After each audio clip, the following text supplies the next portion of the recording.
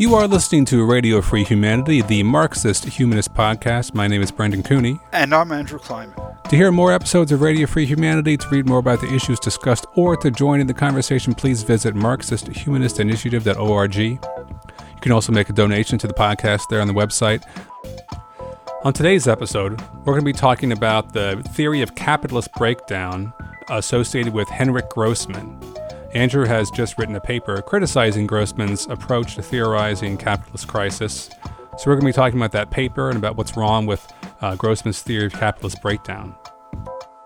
While our podcast is hosted by MHI, the views expressed by the co-hosts and guests of Radio Free Humanity are their own.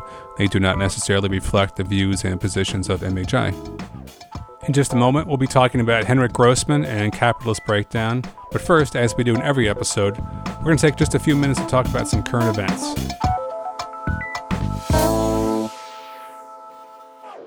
We are recording this current events section on Wednesday, October 13th, and we are going to be talking about the October 5th Senate hearings from last week, in which the Senate heard testimony from Frances Haugen, the Facebook whistleblower. That hearing followed in the wake of a Wall Street Journal series of articles based on the leak of internal documents that Frances Haugen had provided to the Wall Street Journal. So, Andrew, turns out Facebook is a real problem. Who would have thought? Who would have thought? I feel like it's last year I was reading a biography of Stalin, and when I finished, my wife said to me, "So did you learn anything?" And I said, "Turns out Stalin was a bad dude." Yeah. I mean, in the case of, a lot of people, extolled Stalin. In the case of Facebook and other social media, the tide has turned. So for some of us, this is not news. It's too old to be news. But, public opinion is coming around.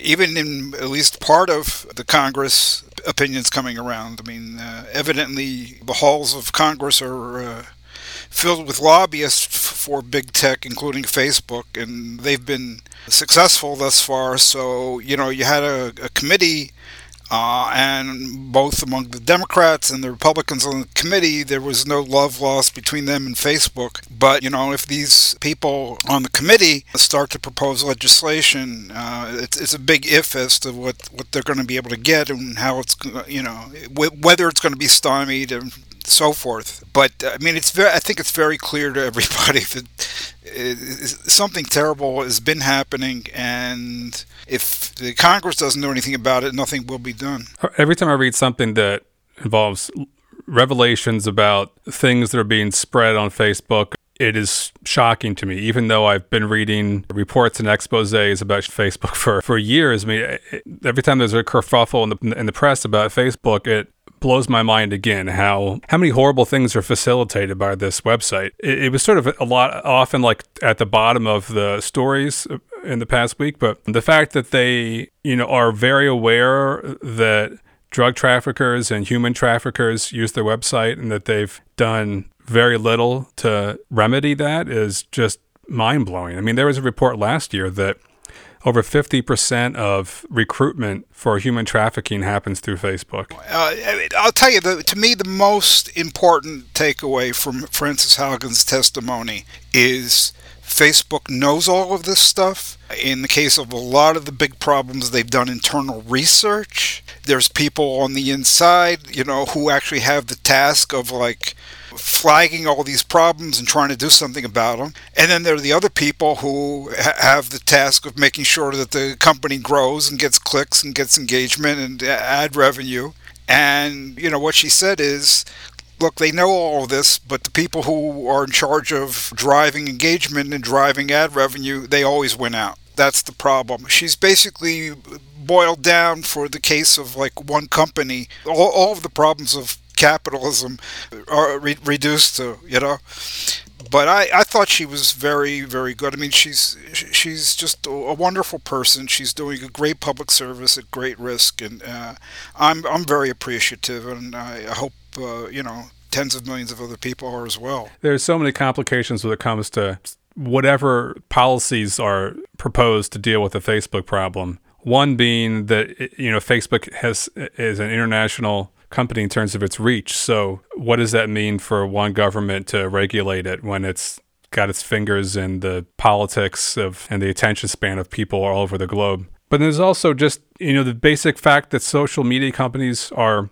immune from any liability for criminal activity that happens on their website. I mean, this is a thing that they will be, you hear people talk, oh, they need to regulate it, or Facebook needs to be more transparent about their research, or, what about just having a company be, if your site is facilitating human trafficking, then you should be criminally responsible for that activity if you're facilitating it. In any other context, if you're facilitating, if I'm like renting my car out to human traffickers, right?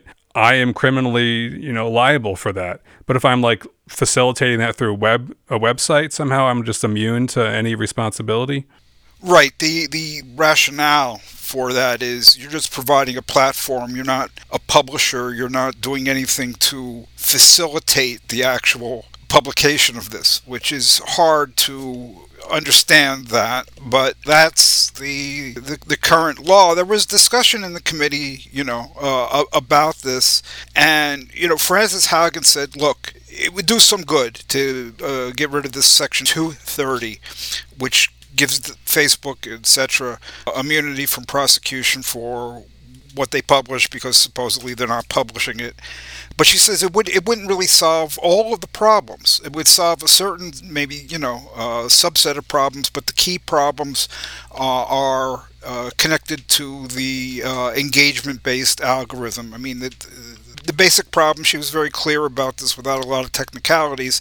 They try to get people to use it. They try to get people to, quote, engage, to click, to share, to do everything. And they're very aware that, this is driven by dopamine, little hits of dopamine. And it's especially effective with, teenagers who don't have very good control over things like that. So everything that they do is driven by getting more people to use the platform, more people to, quote, engage on it.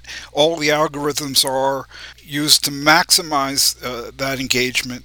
And she was saying, you're not going to really solve all the problems of Facebook until you tackle the algorithm, the kind of algorithm that it is, where it's there to maximize engagement. It's there to maximize the time that people spend, the quickness of their reactions, the number of people they share with, and so forth and so on.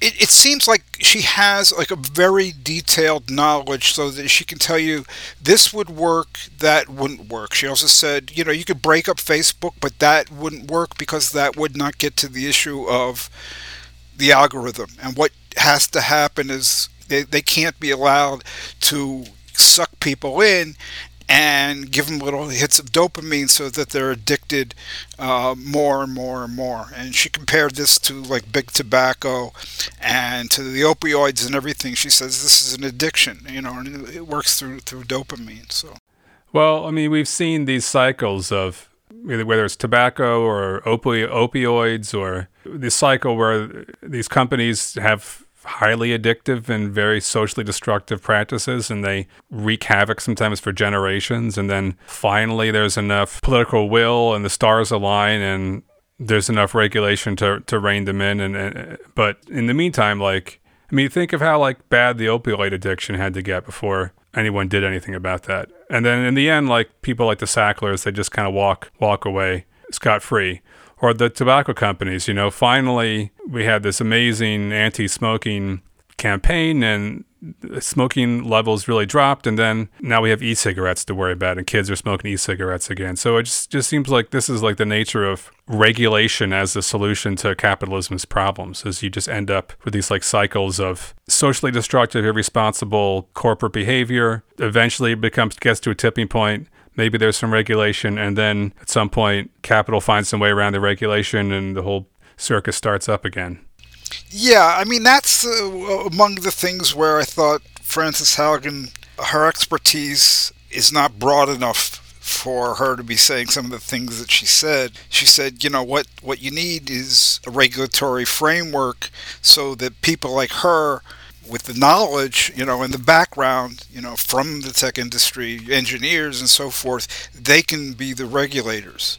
So what she's telling us is the people from the industry should regulate the industry. The track record of that is not stellar. It is the problem in most cases. I wouldn't go down the line with everything she says the solution, but she was rather optimistic. I mean, she was not saying that social media platforms are just by their nature driven towards, this kind of hostile, dangerous, destructive, dopamine-producing crap.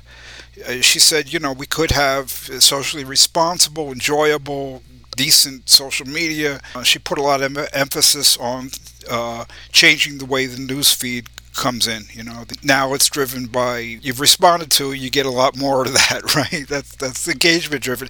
She says if it were chronologically based, I guess the newest stuff appears, that would solve a lot of the problems. But she was rather optimistic, I thought, in terms of what could be done. I mean, to my mind, the bigger question that nobody is raising, so we got to raise it, is why was this allowed to happen in the first place? Socialists, Marxists in particular, used to talk a lot about the anarchy and unplanned and destructive stuff that happens in capitalism, the anarchy of capitalism, because there is, nobody minding the store, so to speak. That's the nature of a capitalist society. That's the nature of these businesses, these innovations, and so forth. Nobody is looking out for the public. It's one thing to close the barn door after cows run out and the cows got, all kinds of lobbyists in Congress. How do we make sure that this doesn't happen the next time with some other great idea, the next new thing? How do we make sure that it doesn't become the next new thing? How do we gain some social control over the decisions to have immense effect on our lives? There is something very, very wrong with a system where you follow this libertarian dream of crowds will decide and there's wisdom in crowds and just let it all hang out. It'll all sort itself out. Well, it doesn't work. It does not work. We've seen that it doesn't work, and what we have to do is got to be at least talking right now in a very serious, concerted way that we cannot let something like this happen again. This way of letting things happen and then trying to close the barn door, it's got to stop. It's gotten too dangerous again and again and again. Well, we are out of time in this current event section, so we'll have to leave it at that. Up next, our conversation about Henrik Grossman and his theory of capitalist breakdown. We're recording this main segment on October 1st, and we're going to be talking about a paper that Andrew has written, or actually is still writing, but we're hoping it'll be out and published on With Sober Senses by the time this podcast goes live. And the paper is called Henrik Grossman's Breakdown Model on the Real Cause of the Fictitious Breakdown Tendency.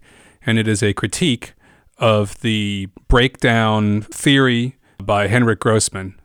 So, Andrew, first, since some of our listeners might be only passingly familiar with Grossman's work, in a nutshell, what is his breakdown model? And maybe even first, who was Grossman?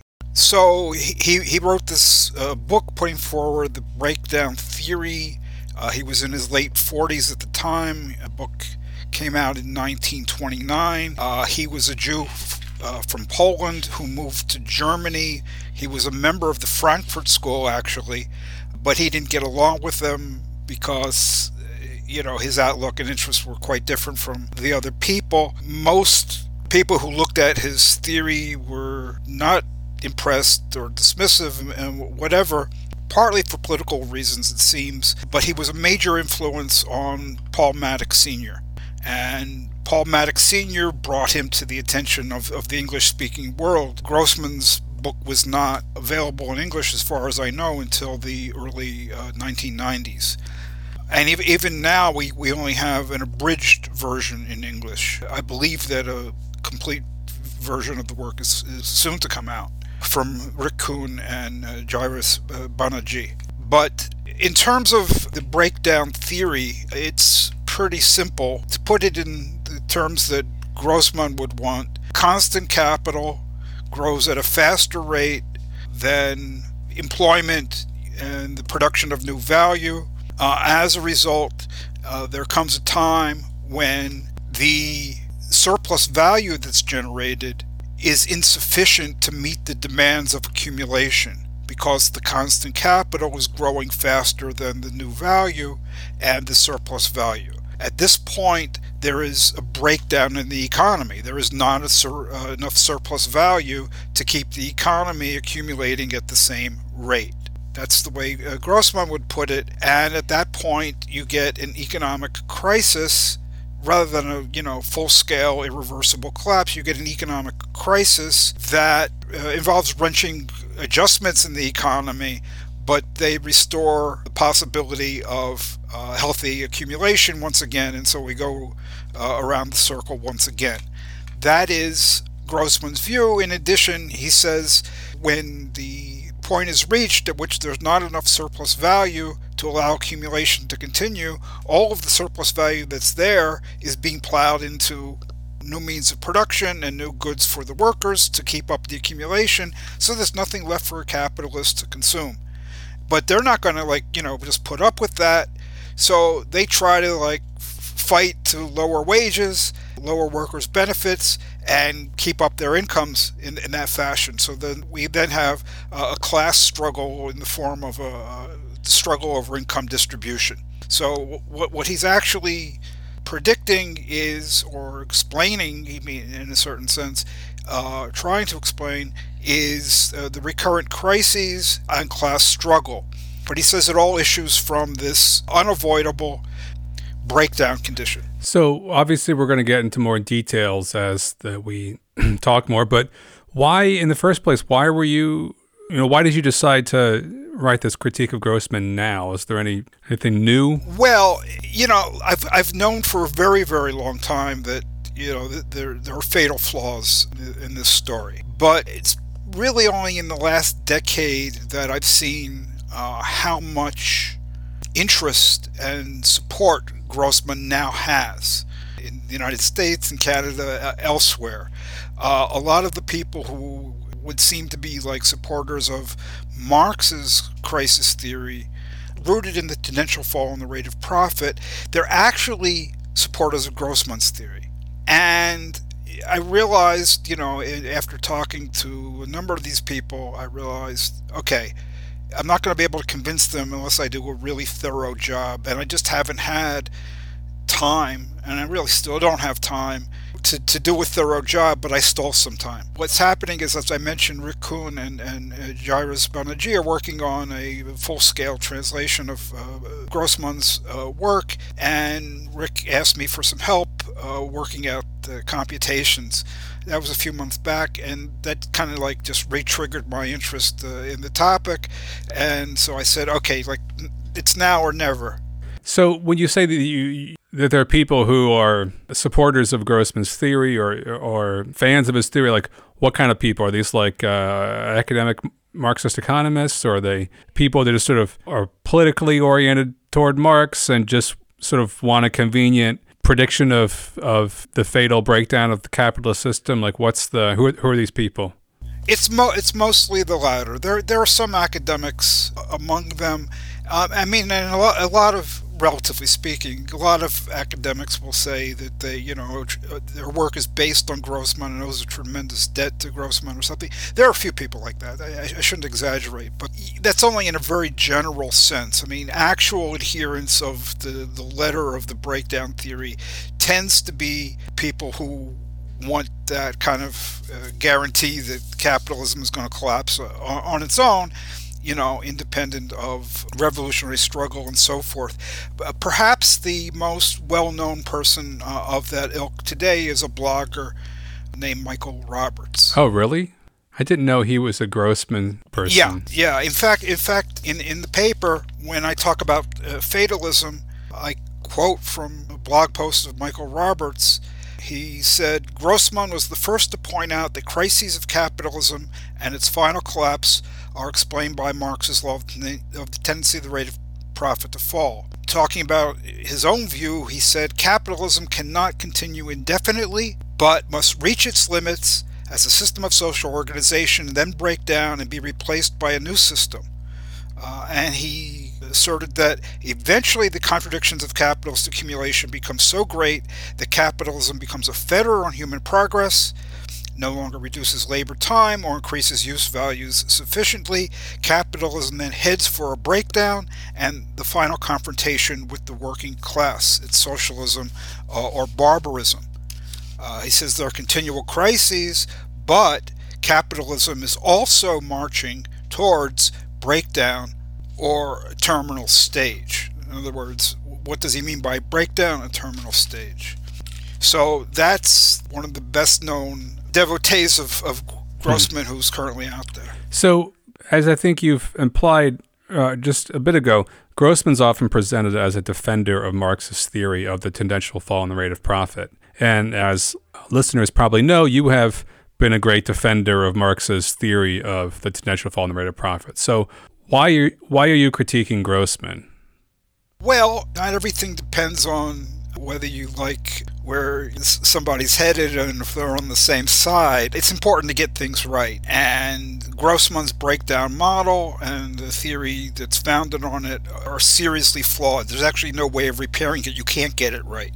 But in addition, there are really substantial differences between Grossman's breakdown theory and Marx's crisis theory. To put it in a nutshell, Marx's crisis theory is rooted in this tendential fall in the rate of profit. It leads indirectly to crises and so forth and so on. That is not a factor, and Grossman recognized that that was not a factor in the breakdown that he models. And it's not a fact. The fall in the rate of profit is not really a factor or directly a factor in the breakdown. Yeah, that was a really interesting part of the paper because I didn't realize Grossman was clear or specific about that difference. Yeah, he understood it, and he says, you know, you're never going to get a breakdown just because the rate of profit falls. Why don't you get a breakdown? Because when the rate of profit falls, because even though the rate of profit's falling, there's still some surplus value to be gotten through additional investment. They can still make a profit when they invest more. Okay, so you need a breakdown where like they can't get any more surplus value. So you have to look at according to Grossman, what's important here is not the rate of profit, but the amount of profit, the so-called mass of profit. And supposedly basing himself on what Marx wrote, he develops this idea of absolute overaccumulation, where you reach a point where if the capitalists were to invest more, they could do that, but they wouldn't get any extra profit or surplus value from it.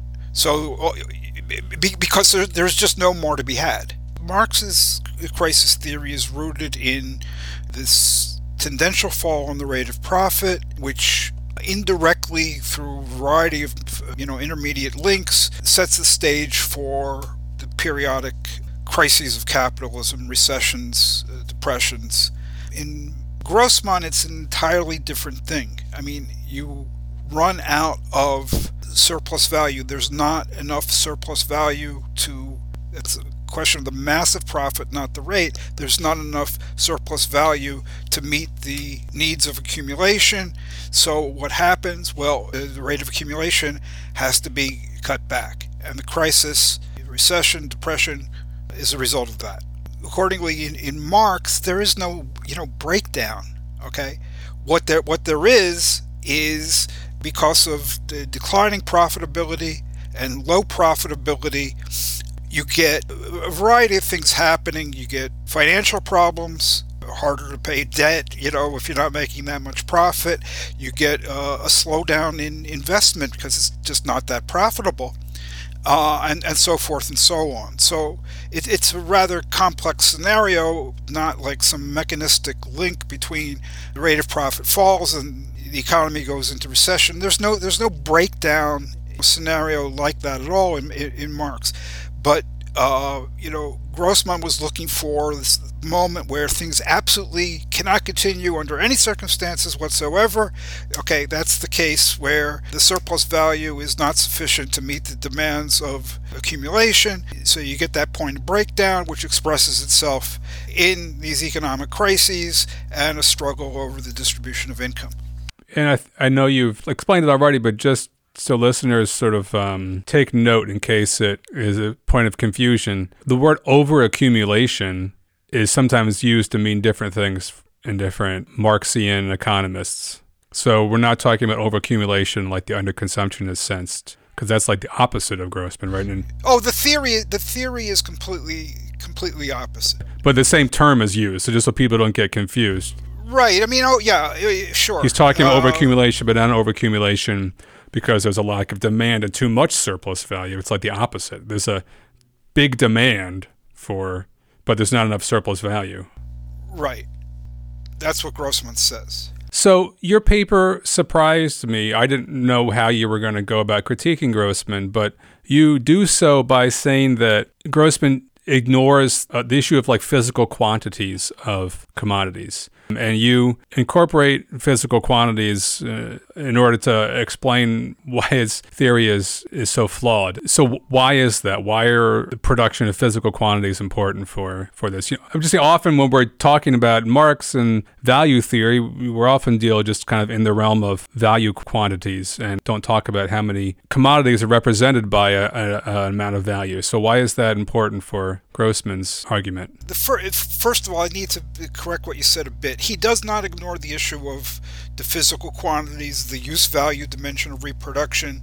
He's very critical of Otto Bauer, whose scheme of reproduction he took over critically and then tried to modify. He understands that you need to, discuss both the value dimension of reproduction, accumulation, both the value dimension and the use value dimension. The real problem is he is very exact, gives you exact numbers, tables, up the yin-yang with regard to what's happening on the value side. What he gives us for the use value side, there are no tables, there's no computations, there are just general remarks. And because of that, he really doesn't know what's going on the use value side. And so he makes it up. And he relies on his intuitions. And his intuitions were just not up to the task. And he got it wrong. He got it very seriously wrong. He says, okay, Bauer and I assume that the prices of the commodities remain constant despite the technological change. That's what Bauer said. I don't believe that. That's nuts. Okay, so the prices per unit of commodities, they tend to fall because of, technological progress, rising productivity. So what's the effect of this on the breakdown scenario? Well, it postpones the moment of breakdown. It doesn't, eliminate it. It's just, instead of the economy breaking down in year 35, it might be, year 42, year 46, whatever it might be. Okay, so the breakdown tendency continues to be operative, but its action is postponed. How does he know that it's just postponed, not eliminated? He doesn't know that. He has just made it up. He's just relied on his intuition. And why is that? Because he has no calculations and no airtight, rigorous, logical reasoning to back up what he's saying. It's just, this is what he thinks. But what he thinks turns out to be wrong, and you could show that on the basis of calculations and some rigorous mathematics. So that's what I do. So what happens? I know we can't go through the math and talk about equations in a lot of detail in a podcast, but in a nutshell, what happens to his theory when you start talking about physical quantities? Okay, well, first of all, this story, and let me get the exact words the man uses because they're so good. What's the source of the breakdown according to Grossman? Quote, the real problem lies in the valorization of capital. There is not enough surplus value to continue accumulation at the postulated rate, hence the catastrophe. Okay, so the problem is the movement of value and surplus value does not dangle in midair. It's connected with physical things. Okay, so to explain, why do you need to know the use values? Well, it's like this. Last year, you spent $100 on jelly beans. This year, you spend $120 on jelly beans. Well, what's the meaning of that? Why is that the case? Is it because you're consuming more jelly beans? Or is it because the price of jelly beans has gone up? Unless you know the physical quantities, you can't answer very simple questions like that. Okay, so you always need to know what the use values are and what the prices per unit of use value are, and it's those things that give you your value magnitudes. If we've got investment of $100 in constant capital, well, why is that? Well, it's because we've got 50 units of constant capital and their price is $2 each. 50 times 2 is 100. So this 100 doesn't come from out of nowhere, okay? And it can't be determined by just saying, well, it grows by X percent a year. The percentage by which it grows per year depends on the amount by which the physical amount of means of production grows and what's happening to the price. Is it $2? Does it fall? By how much it falls, and so forth. In order to explain any of the stuff that goes on, you need to know not just, the postulated growth of value, but why it's occurring, whether the underlying physical quantities and the prices per unit are making any sense, and so forth. Okay, which is very different, I should say, from the idea that the physical quantities are determining the value. Mm-hmm. Right. Okay, that's that physicalist conception. In a physicalist conception, it's very different, because here what I'm saying is the case in reality is the physical quantities and the prices or values per unit are determining the total values. In the physicalist conception, the physical quantities are determining the prices and thereby the value aggregates as well. So everything is determined physically. In what I'm talking about, it's not that. There are prices, there is values per unit times the physical quantities gives you the value totals. Mm-hmm. The need to talk about physical quantities to evaluate the strength of Grossman's predictions, is that unique to Grossman, or you always in every case need to know what's going on with the physical quantities and the prices or values per unit, okay, not just the value numbers, because again, you spend $100 on jelly beans, now you spend $120 on jelly beans. What's going on? Well, it could be you're consuming more jelly beans, or it could be the price of jelly beans has gone up by 20%, or it could be some combination of the two, right? How the hell are you going to know? You can't know without knowing the precise quantity of jelly beans and the precise change in the price of jelly beans. It's as simple as that. Okay, it's something you always need to know, whether you're talking about investment in means of production or you're talking about, Brendan Cooney purchasing jelly beans. So what happens with Grossman's model when you incorporate physical quantities? Okay, this is what gets really interesting. So he says it's a problem of the valorization, the creation of surplus value, the valorization of capital. There's not enough surplus value to continue accumulation at the postulated rate. Okay, now, first of all, what I'm able to show is that this condition, which he states in terms of surplus value, actually reduces to the idea that the total value of the output is less than the value of the required amount of investment in new means of production and consumption goods for the workers. So the total value of output that's been produced is less than what is needed to match the forthcoming volume of investment in value terms. But then I'm able to say, okay, what is actually happening in terms of use value? Okay, that's the breakdown condition in terms of value, but in terms of use value, what it means is the physical amount of output that has been produced is less than the required amount of physical stuff that's going to be invested. The physical output of one period is less than the physical amount of means of production that's being demanded plus the physical amount of workers' consumption goods that are being demanded. Okay, so the productive demand in physical terms is outstripping physical production or physical supply. That's the real meaning of all of this fancy talk about not enough surplus value. the economy is just not producing enough stuff compared to the demand for that stuff for investment purposes. And some of this is just an artifact of the rates of growth that Grossman chooses to model. Yes. I mean, very, very clearly. You can only have physical investment demand outstrip the physical production if either implicitly or explicitly that's what you're assuming.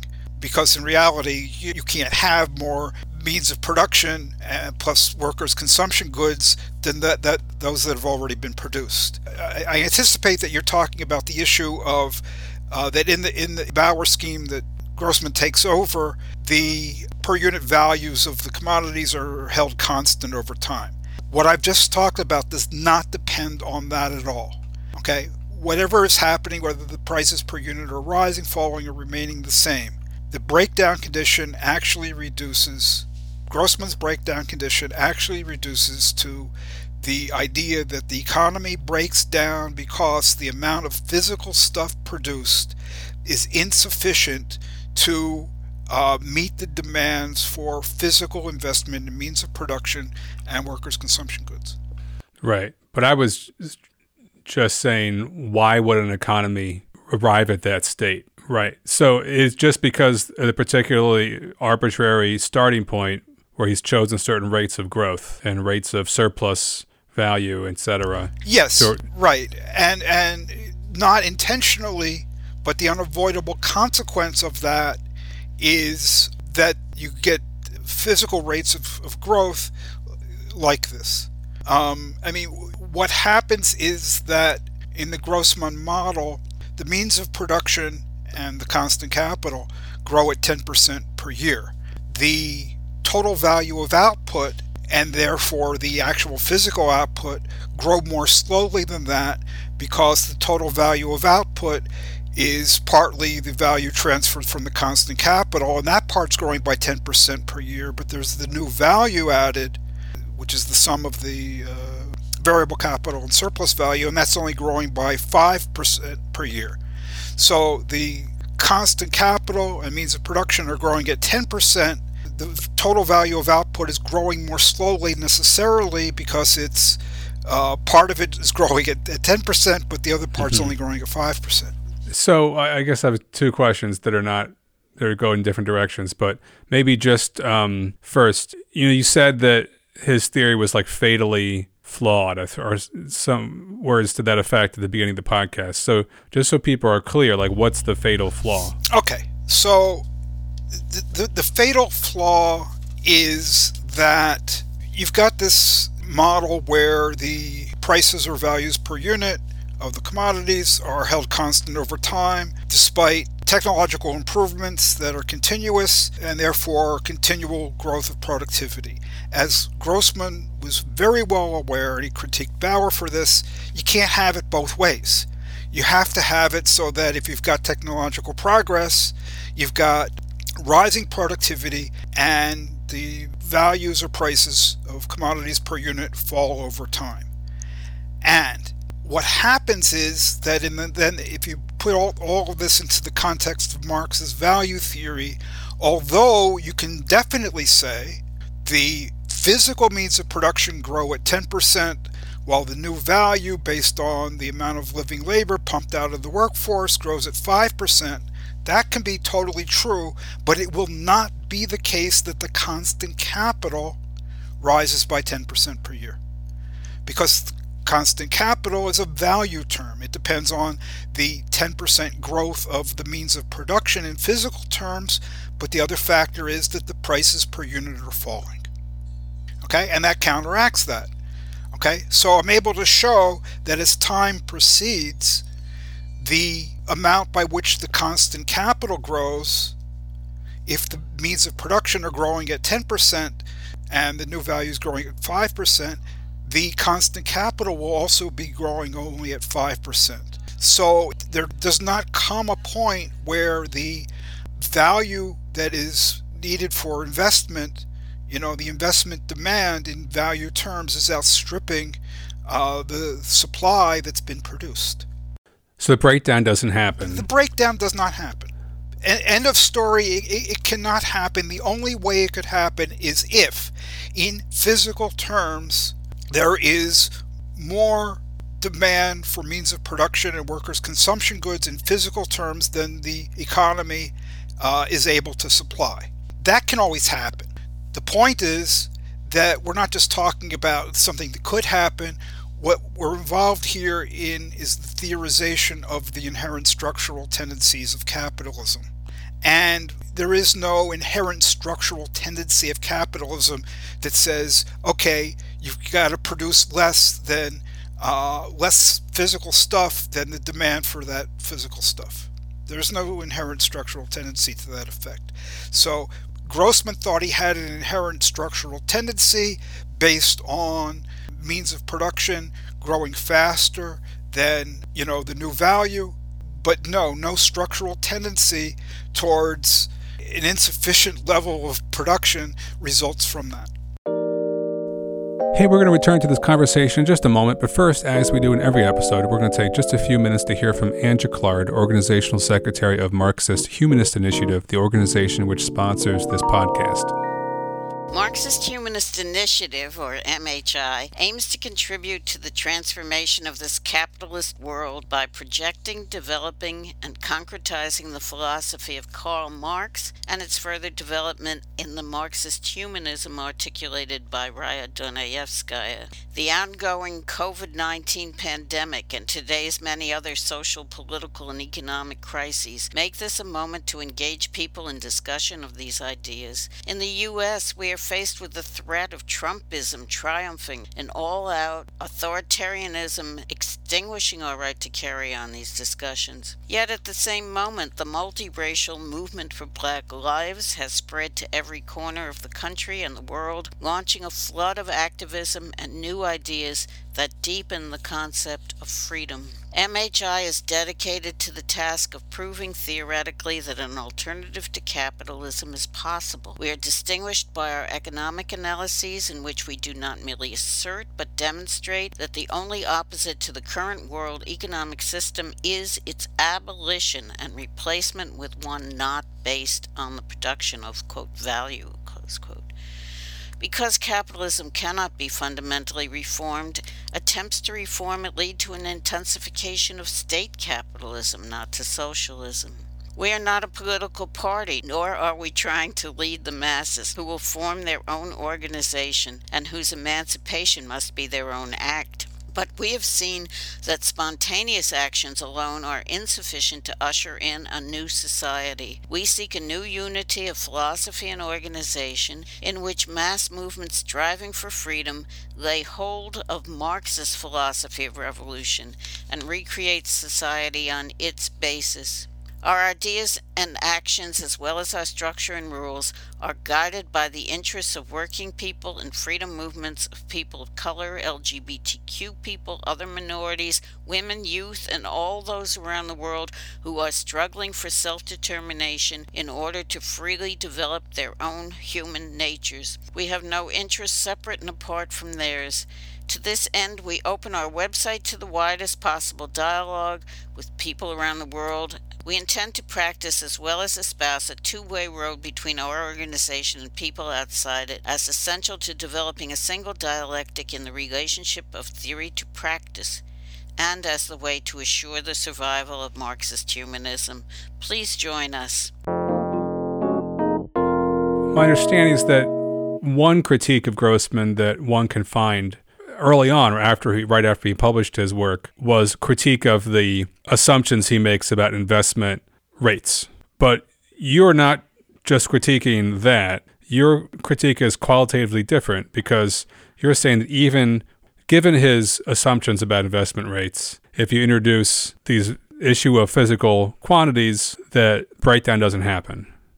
That's exactly correct. That's what I'm saying. And in fact, for developed capitalist Western economy, maybe 10% and 5% in physical terms, those growth rates, maybe they're excessive. But if you look at a country like China, 10% growth of means of production per year and 5% growth of the workforce in the capitalist sector, that's not at all unreasonable. Another thing you point out in the paper is that the type of crisis that Grossman's breakdown describes is different than the way economic crisis typically presents itself in a capitalist society.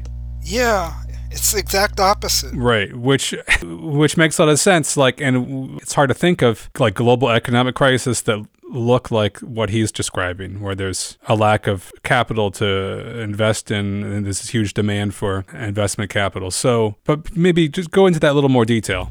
Right. Well, it sounds reasonable. There's not enough surplus value. Ah, okay. That sounds very good. But when you say, which is the case, that the breakdown condition is actually that the total value of output is less than the demand for that output, okay? And that the physical amount of output is less than the physical amount of, new investment goods demanded, then it's an entirely different story. You see that it's really a problem of physical demand outstripping physical supply, and therefore the dollar amount of demand outstripping the dollar amount of supply. And that just ain't what happens in capitalist crises. They're exactly the opposite. What happens in a crisis is, at the onset of a recession is, for whatever reason, investment demand for, means of production, machines, raw materials, it slows down. And you could have, sometimes you do have, a slowdown because they lay off workers, a slowdown in consumption and demand as well. So whatever the real causes of these downturns in the economy are, the phenomenon, the immediate thing going on is you get a slowdown in demand or an actual fall in demand, okay? And that's what triggers, the downturn. There is not enough demand to buy up all the stuff that's been produced. So the level of production's got to be cut back. That's what a capitalist crisis is. I'm not saying this is a sufficient way of explaining what goes on, no. But that's the phenomenon. In Grossman, though, he wasn't aware of it because he didn't compute any physical quantities. You got the exact opposite phenomenon. Not too much supply compared to the now current level of demand. He's got too little supply compared to the required level of demand. It's the exact opposite. So the idea that, okay, well, Grossman, he has this breakdown condition, but what he's really trying to do is explain the downturns of capitalism.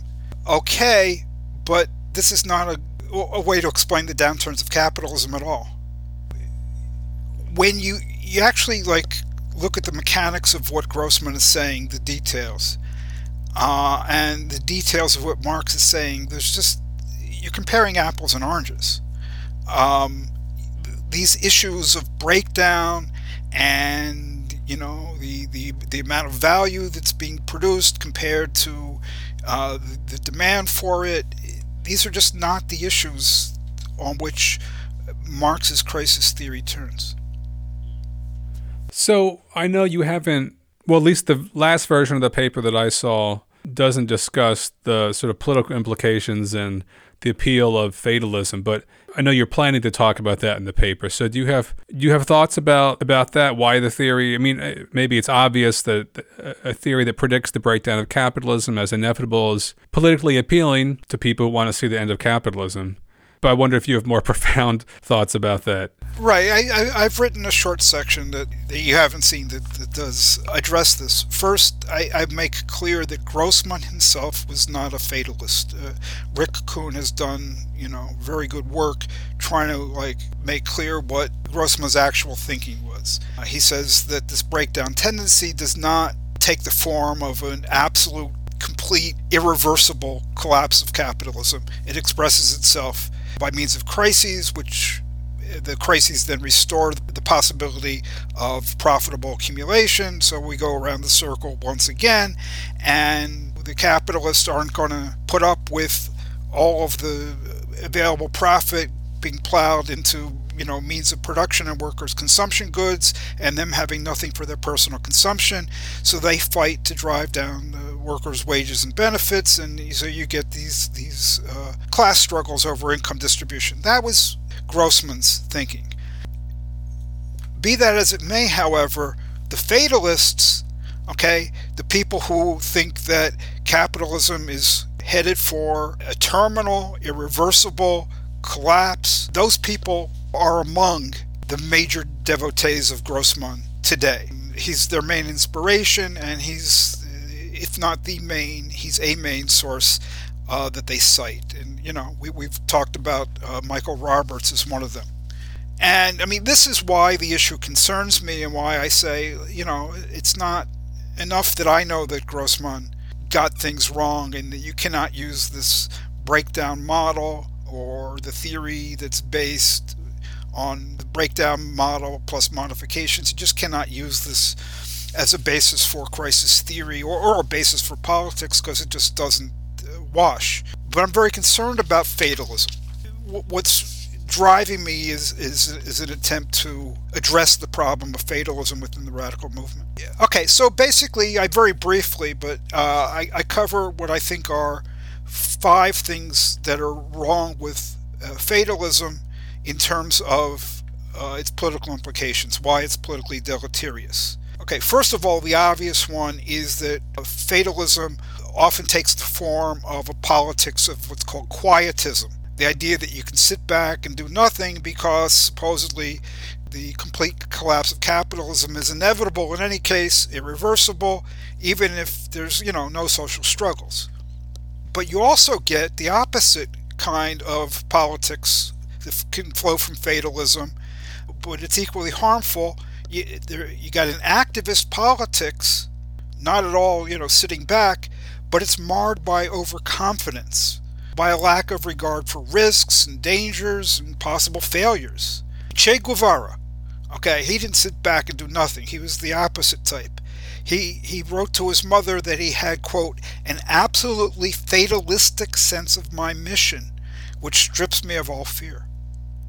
Okay, so he recognized that his fatalistic sense of his mission was the source of his overconfidence. So those are 2 things. Third, there's the problem of basing one's politics on faith rather than reason. A fatalistic outlook serves as a rationale for a really unwarranted kind of faith that victory is guaranteed, faith that history is on our side. Why? Because we know what's going to happen. It's inevitable. Okay, so because we know what's going to happen, it's inevitable, our victory is guaranteed, and despite what we do and whatever may come, history is on our side.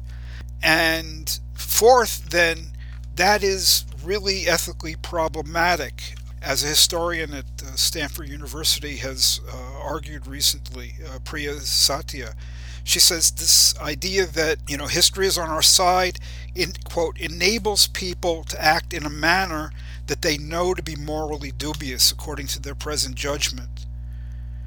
We will be vindicated by history, and despite everything, you know, the gulags are objectively progressive, you know, something like that. And finally, here's a problem that's really worrisome to me in light of, you know, the post-truth politics and stuff that we've talked about. Fatalism just erodes respect for truth and seeking the truth.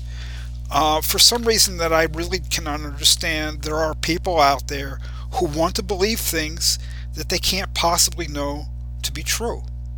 For instance, to take Michael Roberts again, who could possibly know that capitalism must reach its limits as a system of social organization, then break down and be replaced? Who could possibly know that capitalism is marching toward a terminal stage? It's one thing to believe that. It's one thing to say, okay, there are grounds for regarding such a scenario as possible, or even there are grounds for regarding that scenario as likely. But who could possibly, speaking truthfully, say that this is something that they actually know must inevitably come to pass? People don't. And so the idea that you can ground your politics in these propositions that you assert You don't know them to be true. You can't know that they're true. Nobody can know that they're true. There's something really flawed about that. Well, we're going to have to leave it at that. I hope people go to With Sober Senses, the online publication of Marxist Humanist Initiative, to read Andrew's paper. It's going to have some interactive spreadsheets where you can test Grossman's breakdown conditions on your own and see what you think of the logic. You can ask questions of Andrew there or leave comments. That'll be at marxisthumanist.org. Hey, that's all the time we have for this episode of Radio Free Humanity. If you like the podcast, please do stop by marxisthumanistinitiative.org to listen to other episodes and to read more about these issues and others. As always, if you like the podcast, we encourage you to write to us, to comment and rate the podcast, and of course to share with all your friends and enemies.